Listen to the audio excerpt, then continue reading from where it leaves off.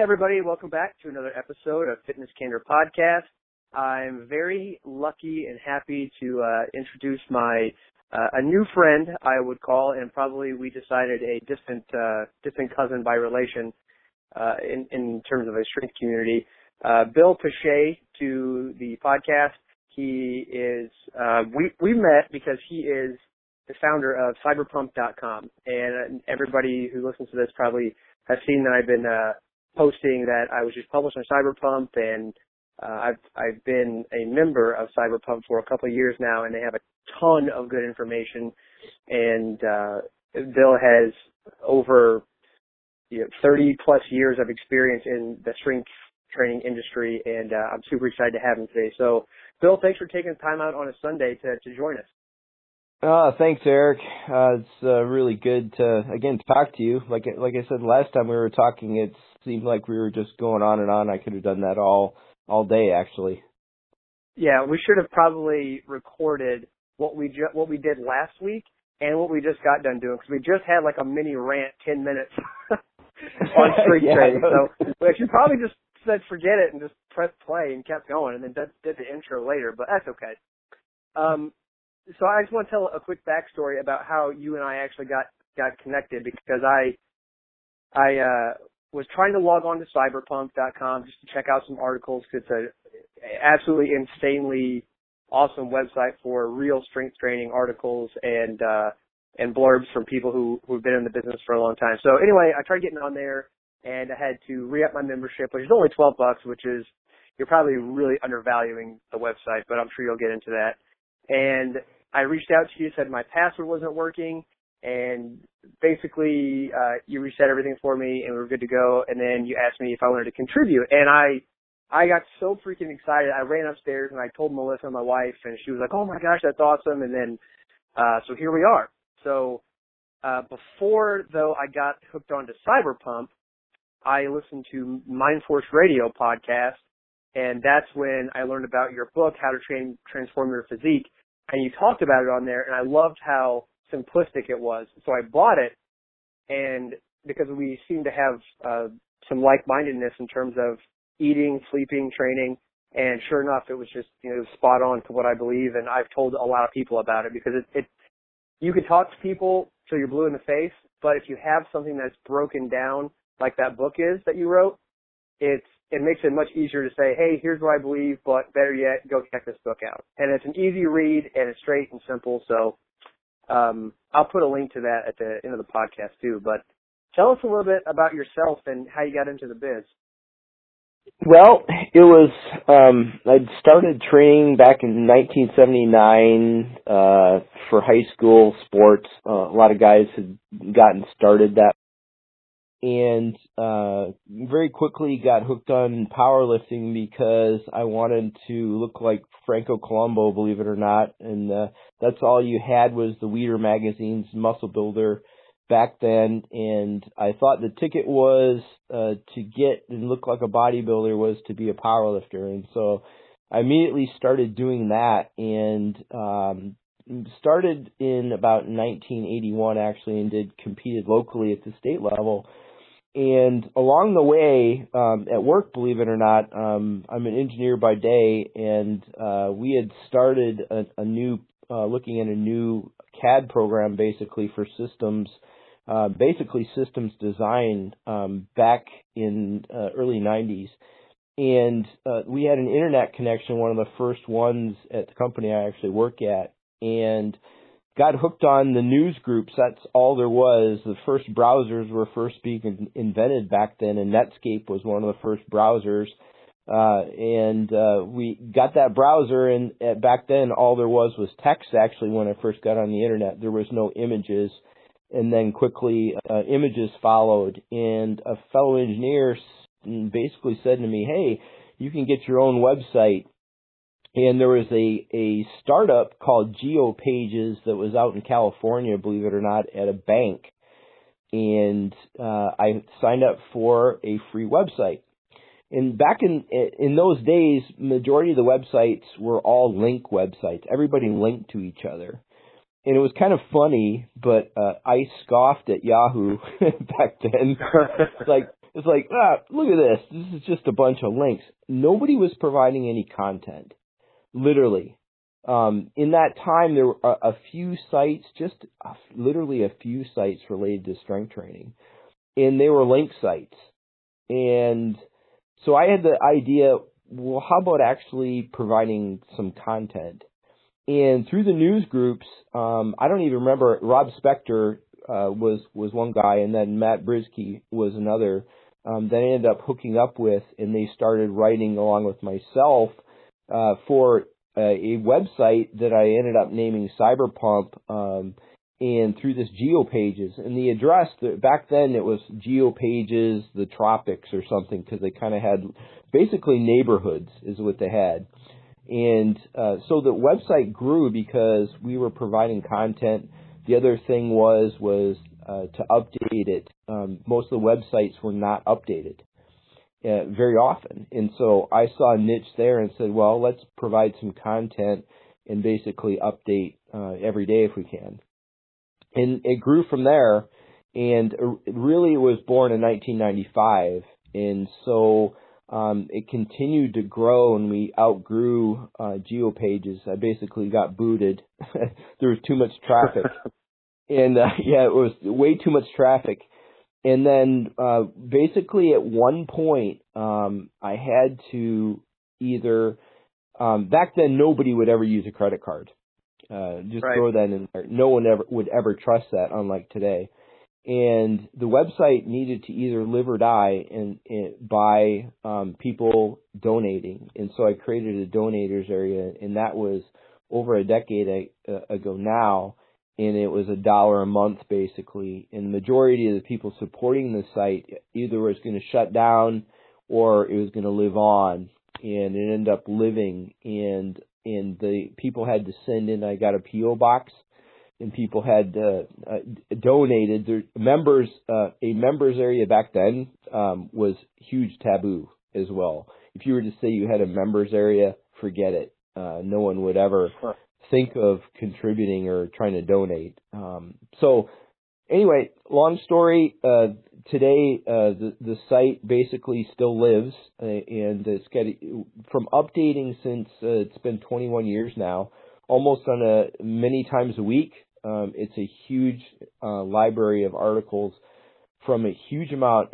Dr. Ken, Matt Brisky, Bob Whelan, you name it, lots of strength coaches as well.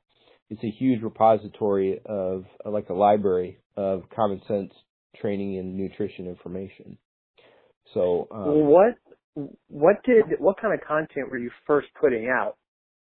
What was some of the very first articles and things like that? So that's kind of one of the things, and kind of one of my lessons learned was keep an open mind, because you continue to learn when you do. I was back then there was the hit versus periodization wars that started on the news groups and then carried over into websites as well.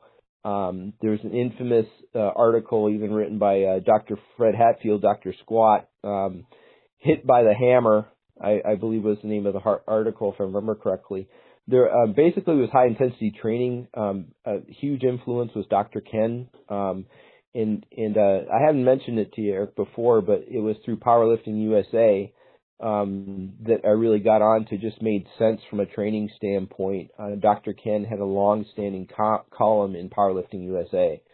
And so that's where the connection to HIT came from, was because I was powerlifting, and that was the only information on powerlifting back then was Powerlifting USA magazine.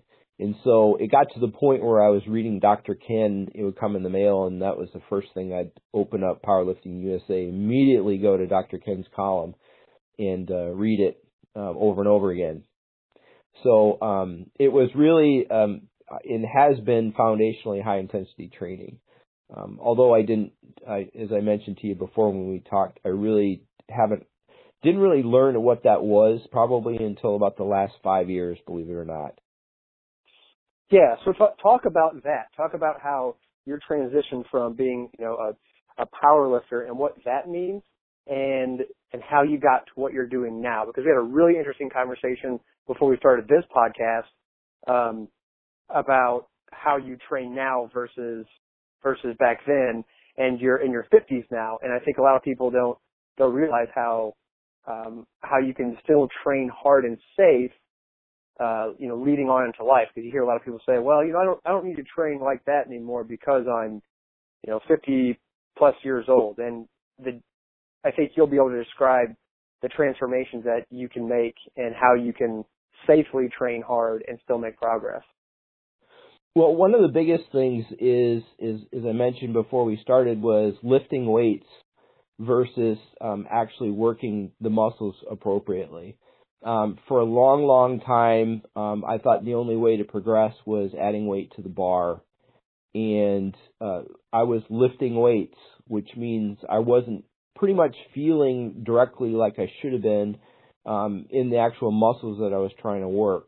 And at the same time, what you couple that with is what I call putting accelerations on your body, which is basically you lifting with momentum and using other muscles, many different muscle groups when you're trying to actually, for example, do a bicep curl.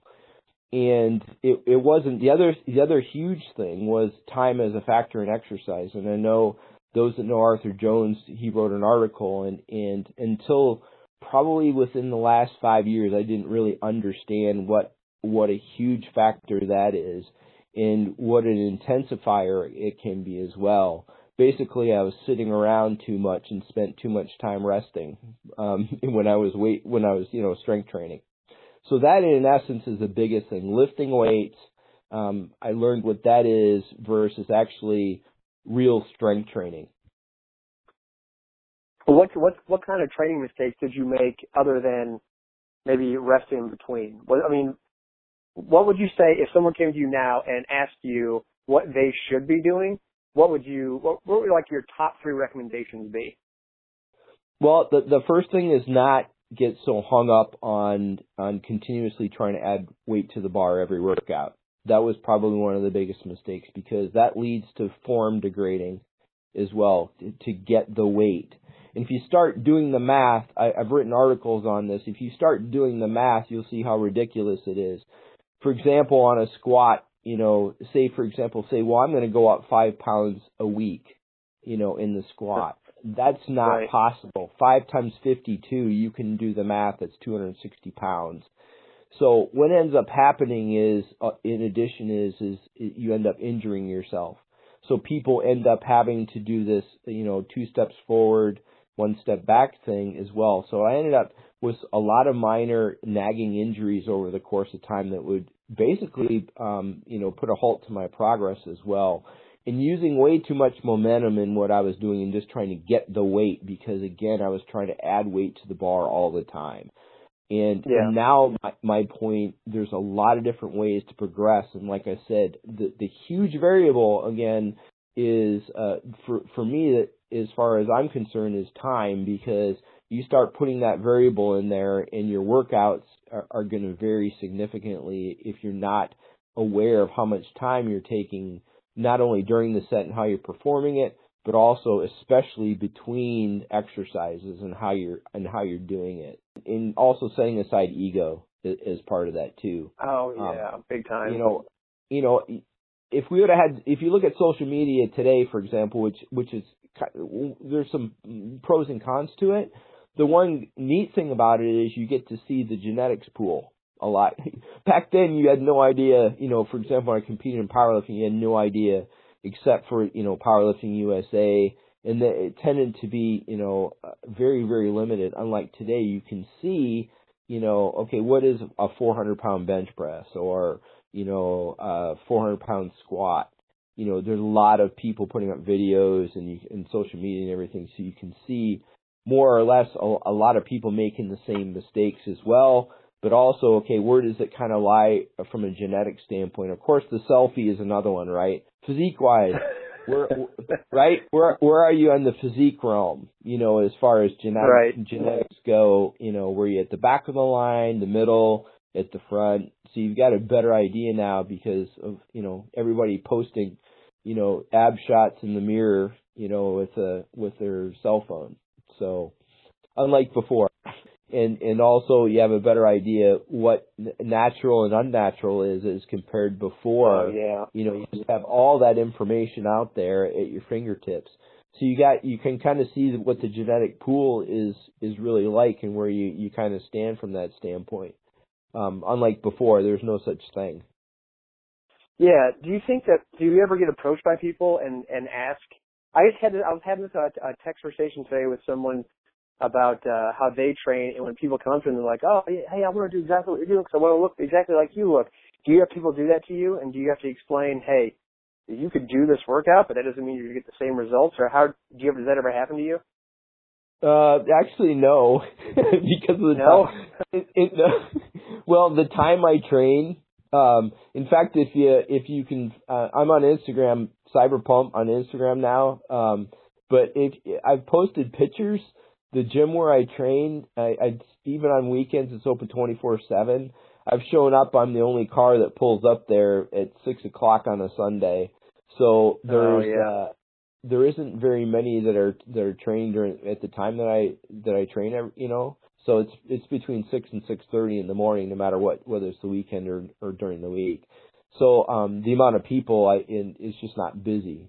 So I don't get that, which I'm okay with actually. Oh no, definitely. Yeah. I'm kind of the same. I'd rather, like you said before the podcast, I'd rather have an empty gym to train in than, be bombarded with everybody. But when I was talking to my friend, she was telling me how, and she's a trainer also, she's telling me how people will just come up to her. They don't want to necessarily work with her, but they're just like, "Hey, write me a program. I'll do exactly what you do, and I'll get your results." And she just has to explain. She's like, "Look, that's not exactly how it works. There's a lot of other factors that go into it. Like, what are you eating? How are you sleeping? What's your stress level like? There's all sorts of different things, and the body type, which people don't. I think people really took the whole science behind what genetic factors. I think maybe 10 to 15 years ago, people really, really bought into that. And now recently, when you talk to people, it's kind of like that's almost like a joke now. At least from my perspective. When somebody says, "Well, genetics play a lot into it," you hear somebody laugh like, "Yeah, right." Like, no, seriously, they really do. It's a big thing. The whole, like I said, you had mentioned other factors, and one of the other huge mistakes, we won't get into it because we're talking about kind of the lifting aspect of it, but it's nutrition and what I used to eat. That was probably, overall, if you were to ask what the biggest mistake that I made, period, in the strength training and we'll call it strength training, bodybuilding, fitness, it's in my diet and what I was eating. But that was the number one thing. So I agree with you, because if you look at me, for example, and you say, well, based on even when I was in my 20s and what I look like now, you could probably say that I was a different body type based on when you looked at me in my 20s versus now. You might say something different, and I'm still the same person. And what would you contribute that? I mean, was it overall your training style and coupled with your nutrition? Like, when you said what your nutrition used to be like, obviously when you're younger you can get away with a little bit more, but how has it progressed over the past, let's say, like 20 years? Well, back then it was protein's number one, and that's all there is to it. I had no clue how many calories I was taking in at the time. It was just get a lot of protein and anything and everything I could eat back then.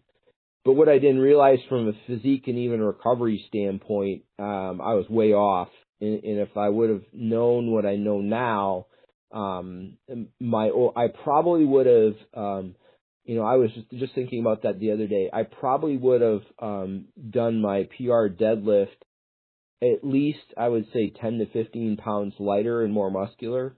I would say at least 10.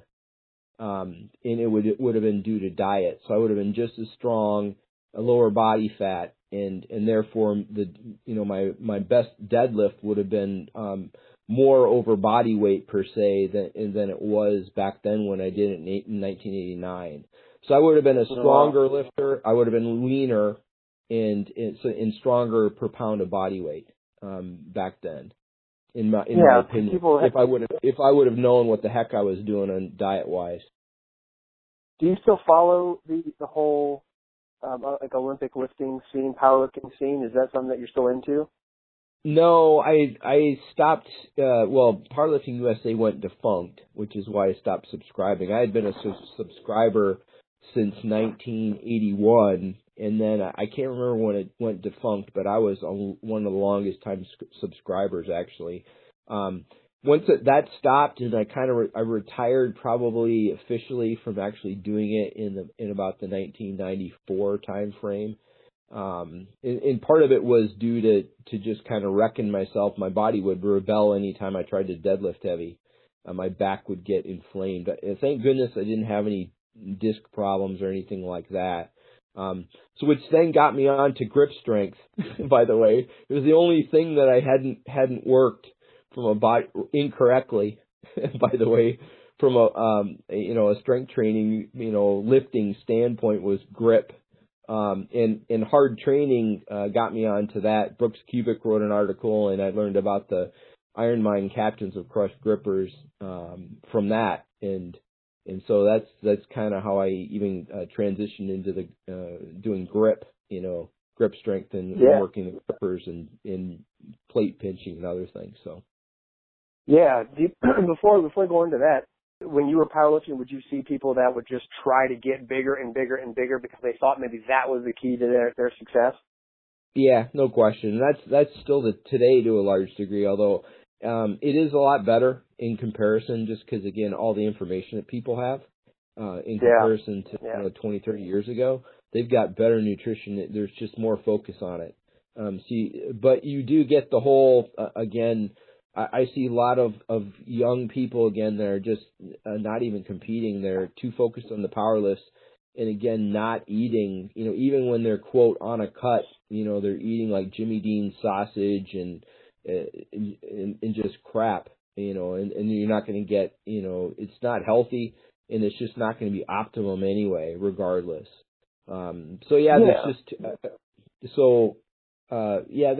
the thing about it I like about powerlifting today, forgetting about all the equipped lifting that was going on with all the suits and stuff, and that started, the bench shirt started, I was part of the beginning of that when I was still powerlifting, is the whole, basically they've gotten rid of the suits and then they just have knee sleeves and a belt, which is great. That's one thing I really like. I wished I could have competed in a time where it was, they call it raw, but it was such a pain in the butt to do those tight suits and everything like that, and with tight wraps. It was crazy. It was just crazy. It was like exhausting just trying to put your suit on and having so funny to watch the video. Yeah, it was just ridiculous. You walk like a mummy, and you can't squat yourself without the bar pushing you down, and it just got ridiculous. And the whole raw lifting is great today. I'm still a fan of all the different aspects: bodybuilding, powerlifting, strongman, you name it. I'm still a big fan. So how did that lead you into grip training, since you brought it up? Well, because it was the only thing I had wrecked in my body. No, I basically, not very many people had done it at that time, which was before 2000. Basically, the Captain of Crush. I thought it was cool. Not very many people certified at that time. And I thought, well, let's see, how far I can go with this. And started grip training, and ended up certifying in 2000. God, I can't remember. 2001, I think, as a Captain of Crush. And that's kind of how the grip board got started too, as well, is just basically trying to get information. So I've always been a person to try and get as much information as possible and take it all in. especially as I've gone on, I've gotten more of an open mind again. And that's key. Again, if you go back to mistakes, not having an open mind and be willing to learn from everybody and anyone, even the guy that you say, well, that guy is he's doing this or that, or he's a goof or or whatever. You need to keep an open mind. You can always learn, even if you get a little bit of new information. You can always learn from everyone and keep your mind open. Once you close it and think you know everything, that's when you're going to stop learning and stop growing. Right. Even if you don't necessarily agree with it right off the bat, I think the biggest thing to piggyback that is do your own research first, put it on yourself, or before you make the judgment. I mean, because it may not work for you or it may work for you, but at least then you'll know for sure. And if you don't like it, then you don't have to subscribe to it. Exactly. That's why I've learned little tidbits from, like I said, some odd people you never, or I agree with. I don't agree with everybody on everything. Obviously, no one's going to have that, but there's some things that you go, yeah, that makes sense, and I agree with. By the way, the whole nutrition, although it's nutrition related, the whole bulking thing, I've learned it's like no, especially for someone that's natural and lifetime drug free.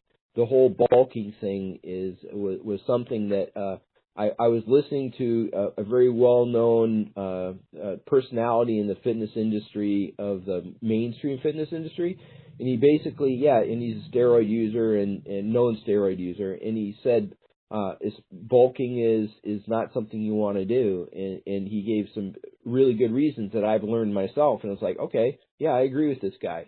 Well, how can you agree with that guy? He's just, blah, blah, blah. Well, he's right about this, so that's what I mean about an open mind. I may not agree with everything else that he's doing, but on this specific topic, he based on the experiences that I've had and also looked into, I was in agreement with the guy. So I'm not going to dispel it and just say, now he's totally wrong when about everything, just because I'm going to pass judgment, on other things and just say everything that comes out of his mouth is going to be completely wrong. That's what I mean about being open-minded and, do your homework yourself, which is why if I hadn't done my own homework and everything up to that point, then I probably wouldn't have been able to even assess whether at that point have enough information to say, hey, I think we're in alignment, believe it or not, on this. Well, when some people, when they say something doesn't work and they're 100% sold that it doesn't work, even if they've tried it on themselves, more than likely they didn't try it long enough or it wasn't hard enough. No, I agree. People want to have that. People want to have like the instant. Okay, I've been doing it for a month and I haven't seen anything. That's a month isn't going to be long enough. So that you get a lot of that. You get a lot of that kind of commentary. You get a lot of. Well, you hit on it. If somebody says, well, they used to do this, but if you don't agree with this person in this category, how can you agree with the same person in a different category? And it's exactly. You don't have to be. We're in this. I think the internet is a perfect example of. It's such a great thing because there's so much access to knowledge, but at the same time, it divides people because you can get with so many like-minded people on either side of whatever platform you're looking into. And if you just want to be on one side with 1,000 other people screaming the exact same thing, but you're not open to hearing the other side, then you're fine and dandy because you have 999 other people telling you that you're right. And that doesn't necessarily mean that you're doing the right things, and there's nothing else out there that's going to work.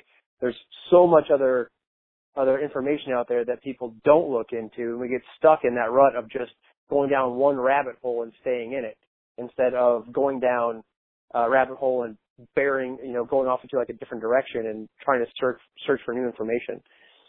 So if we're not looking for new information, it's kind of you're stuck. You're going to be stuck in a rut in your own training, or if you're training somebody else, you're not going to give them very good benefits. Just the open mind concept is something that people don't do often enough. And the other thing I don't do, which is ironic because it's what got Cyberpump started, which was some of the controversy and the at the beginning of high intensity training is I never get in arguments online. Way back when, No. just not something or whatever it is, just even in general, because I can't say I'm 100. There's just so many variables involved in every aspect Right. of training and fitness that I can't say right now. There's no way that I'm going to be absolutely right about anything. If that was the case, I'd be a multimillionaire. If I knew all the answers and Exactly. said I was absolutely right, I'd be a multimillionaire because I could say this is exactly how you need to do it, and I'd have a cult following and everything from that perspective, and there is no such thing. And so that's why, like I said, from an open mind standpoint, unlike 20 years ago, I'm willing I want to take it all in and then assess, and that's what I like about this. The biggest thing is I love the experimentation. I love using myself as a lab rat. I really do. I think that's one of for some reason, it's just something I really enjoy doing, and it's basically experimenting on myself, without hurting myself, of course. Of course. Right. Yeah. Well, there's especially if you're really if you're only training by yourself. Now, obviously, I have clients that aren't going to do that. That's what they rely that. They put that on me, which is great. I'm taking care of somebody else. I basically what I tell people is they ask me what I do. I don't always say personal trainer. I take people's exported willpower and I use that on them. So like I'm somebody else's willpower. Like they show up to the gym and I push them as hard as I can be pushed. But I've asked clients before. I'm like, hey, I've got this new idea, or there's a training style that I think could really benefit you. Do you want to try it? And I'll run through like a quote unquote mock workout, and then if they liked it, then we can go from there. And sometimes people really get into it. They're like, other times they're like, nah, you know what? I kind of like what we've been doing. Let's just keep progressing. I'm like, all right, cool, no problem. But that's kind of where I'm in a unique position in terms of that, because I could go down like a super slow, or I could do, you name the exercise program, and I have the opportunity to ask somebody if they want to try it or not. And that's a unique standpoint. Yeah, you basically get some extra lab rats besides just yourself, right? Yeah. Yeah, exactly. I get lab rats that pay me to make them lab rats, which is great. Yeah, that's awesome. It's pretty nice.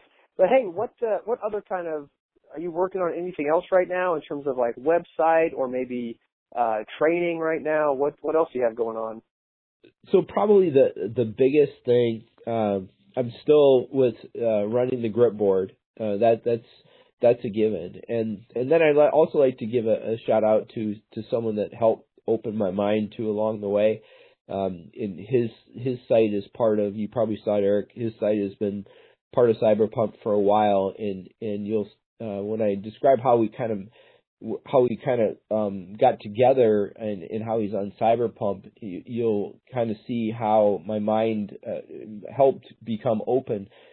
Is Joe Rourke in Iron History. He's one of the, I believe he's one of the greatest bodybuilding and historians that there is, and he has a site, ironhistory.com. And he was the IFBB, which is Flex Magazine. He had an article, a column in Flex for years. He was the IFBB historian. So right now, Joe runs his site. I'm continuing to run Gripboard and, of course, Cyberpump. And one other thing as far as Cyberpump goes, I'm trying to basically get a little bit more visibility, because there's just so many websites out there, and we still are surviving. And I mentioned, thank goodness for the Gripboard, because it's helped from that perspective over the years. And same thing with Iron History. Been able together collectively stay aboard when, supplement companies exploded and,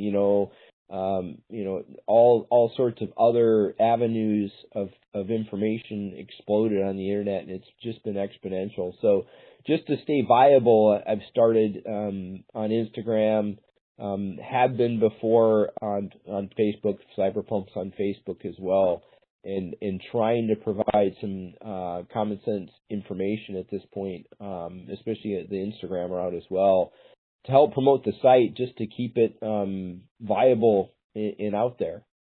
That's basically what I've been doing lately. Well, with that, I what I'm going to do is I'm going to link your other forum, Gripboard, and I'm going to link some Iron History, and Captains of Crush. It's on ironmind.com, and you bet. And I'll throw up your Instagram page too and Facebook to this podcast, and just get this out there and get more people thinking about their training and not just going through the motions and not learning. And to your point, keeping an open mind about training, because there's so much out there. So Bill, again, thanks for sharing some info, and we'll have you on very soon again. All right. Thanks, Eric. Appreciate it.